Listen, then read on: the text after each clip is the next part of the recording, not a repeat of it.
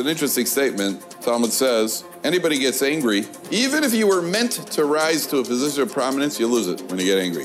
Why?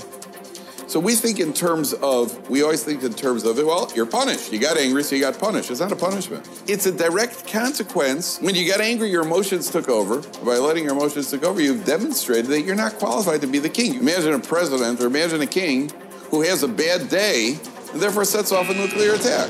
The definition of a king is somebody who rules over, not only you rule over other people, rule over other people is the easiest thing in the world. The real definition of a king is you rule over yourself. So where does it come from?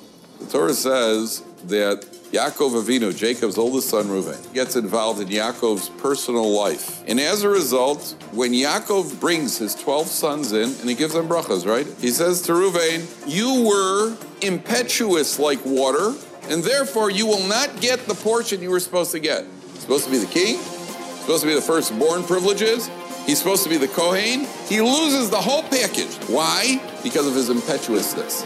You got involved in something you shouldn't got involved in. You were impetuous like water. You know what that means?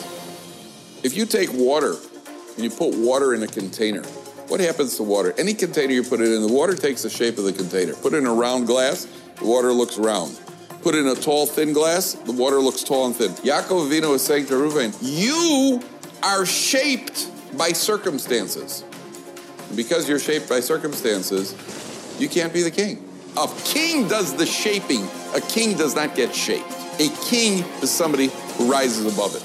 You ever use the expression, she gets me so angry?